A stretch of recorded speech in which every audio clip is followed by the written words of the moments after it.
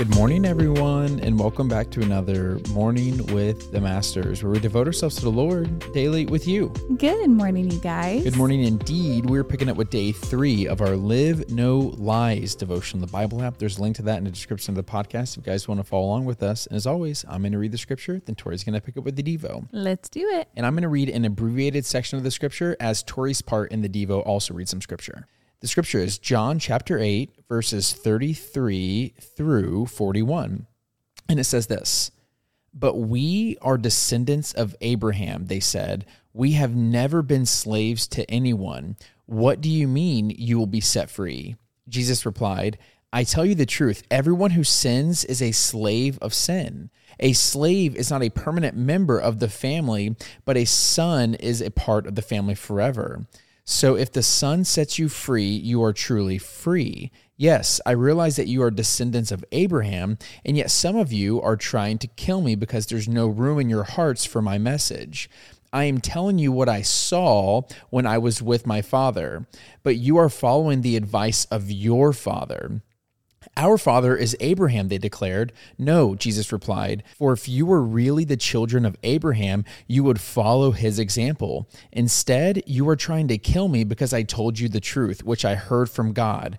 Abraham never did such a thing. No, you are imitating your real father." They replied, "We aren't illegitimate children. God himself is our true father." The devotional is titled The Father of Lies, and it says, "As feisty as he was tender, Jesus once told the Pharisees about who their father was. In John 8:44, he says, 'You belong to your father, the devil, and you want to carry out your father's desires. He was a murderer from the beginning, not holding to the truth, for there is no truth in him. When he lies, he speaks his native language, for he is a liar and the father of lies.'" Notice 3 things from Jesus' teaching about this mysterious creature he called the devil. Let's start with the obvious. For Jesus, there is a devil. The only way to make sense of evil and all of its intention is to see a force behind it. Second, for Jesus, the devil's end goal is to spread death. The devil's anti-life, pro-death, pro-chaos agenda is an insatiable fire. Jesus, on the other hand, is the author of life itself and an advocate for all that is good, beautiful, and true, specifically for love. God is love, and the devil is in rebellion against all that is God. His intent is to wreck love, one relationship, one community, one nation, one generation at a time. And this is why following Jesus often feels like a war. It is. It is not easy to advance daily into the kingdom of God because there's opposition from the devil himself.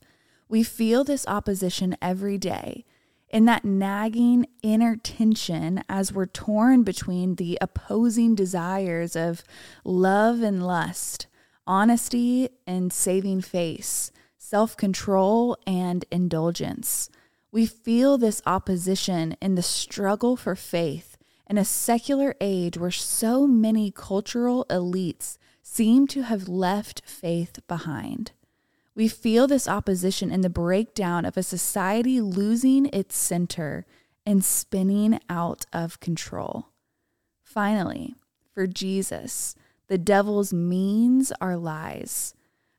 Ironically, in Jesus' most in-depth teaching on the devil in all 4 Gospels, he speaks not of exorcisms, illnesses, or terrifying nightmares. Instead, he engages in intellectual debate with the thought leaders of his day about truth and lies. Jesus sees our primary war against the devil as a fight to believe truth over lies. How do we fight that war? That's what we're going to look at next. But why is it so important to the devil that you believe lies about God? Yeah, this is so true. And it's hitting very close to home for me because I think the older I get, the more I start to maybe get a little bit better at discernment, or I can perceive a little bit better. Yeah. And you start to see how many lies are being thrown around. Whether it's simple things like people not doing what they said they would do. Yeah. By the way, I'm guilty of that, so I'm not throwing shade at everyone else but myself, but I'm guilty of it.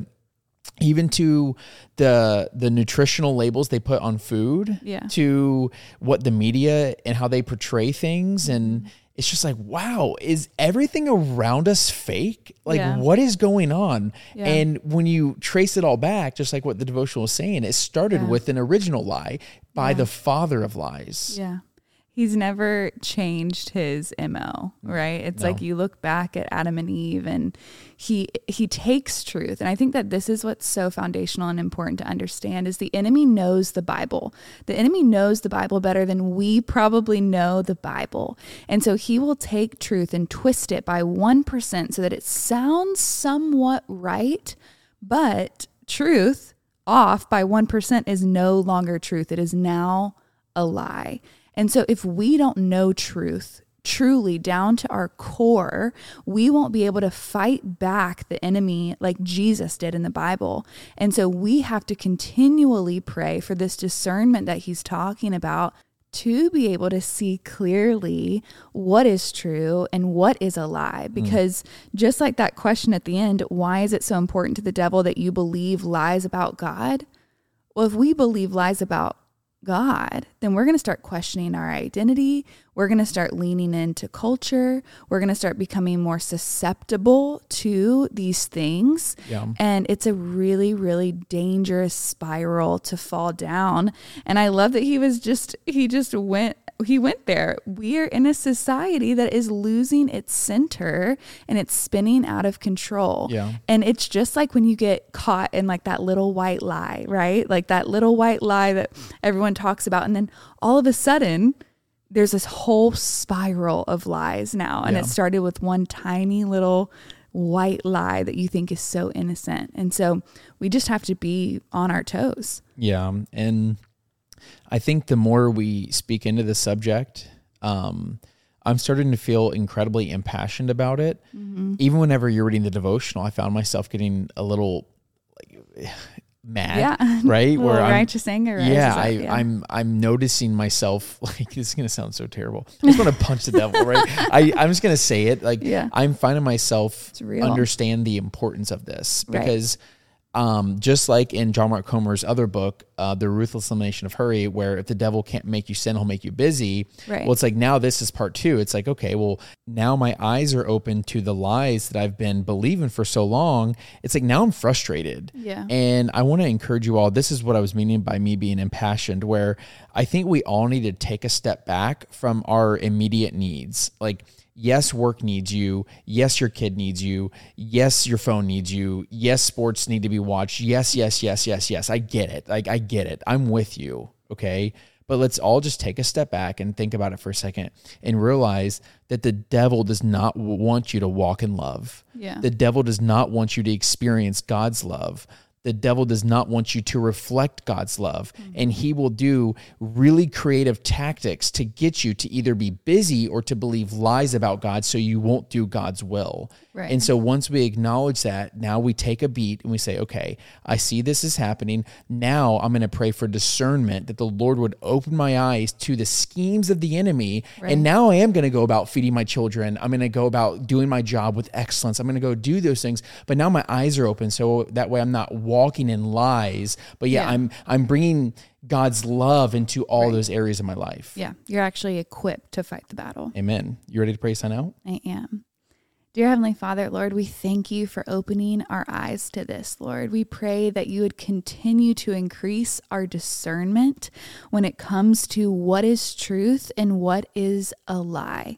Lord, we're surrounded by lies. We're in a society, like he was saying, that is spiraling, that has lost its center. We don't have our equilibrium right, Lord. And so we just pray that you would recenter us, refocus us, that you would reignite this passion for your word and your truth, Lord, that we would know it so well that when a lie comes, we would be able to recognize it and would not fool us for even a second, Lord. Would you equip us to fight the battle, Lord, that spiritual battle that is raging every single day, so that we can be faithful, that we will look like your children, that we will be set apart and not ashamed to be different than society.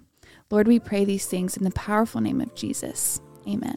Amen, God. Amen, God. Amen, y'all. Well, now's that perfect time to break out the worship music, break out the journal, and take a step back and remember where God is leading you. Yes, and y'all don't forget that you are God's masterpiece. And don't forget that we love you. We love you guys, and we'll be talking to you tomorrow. Adios.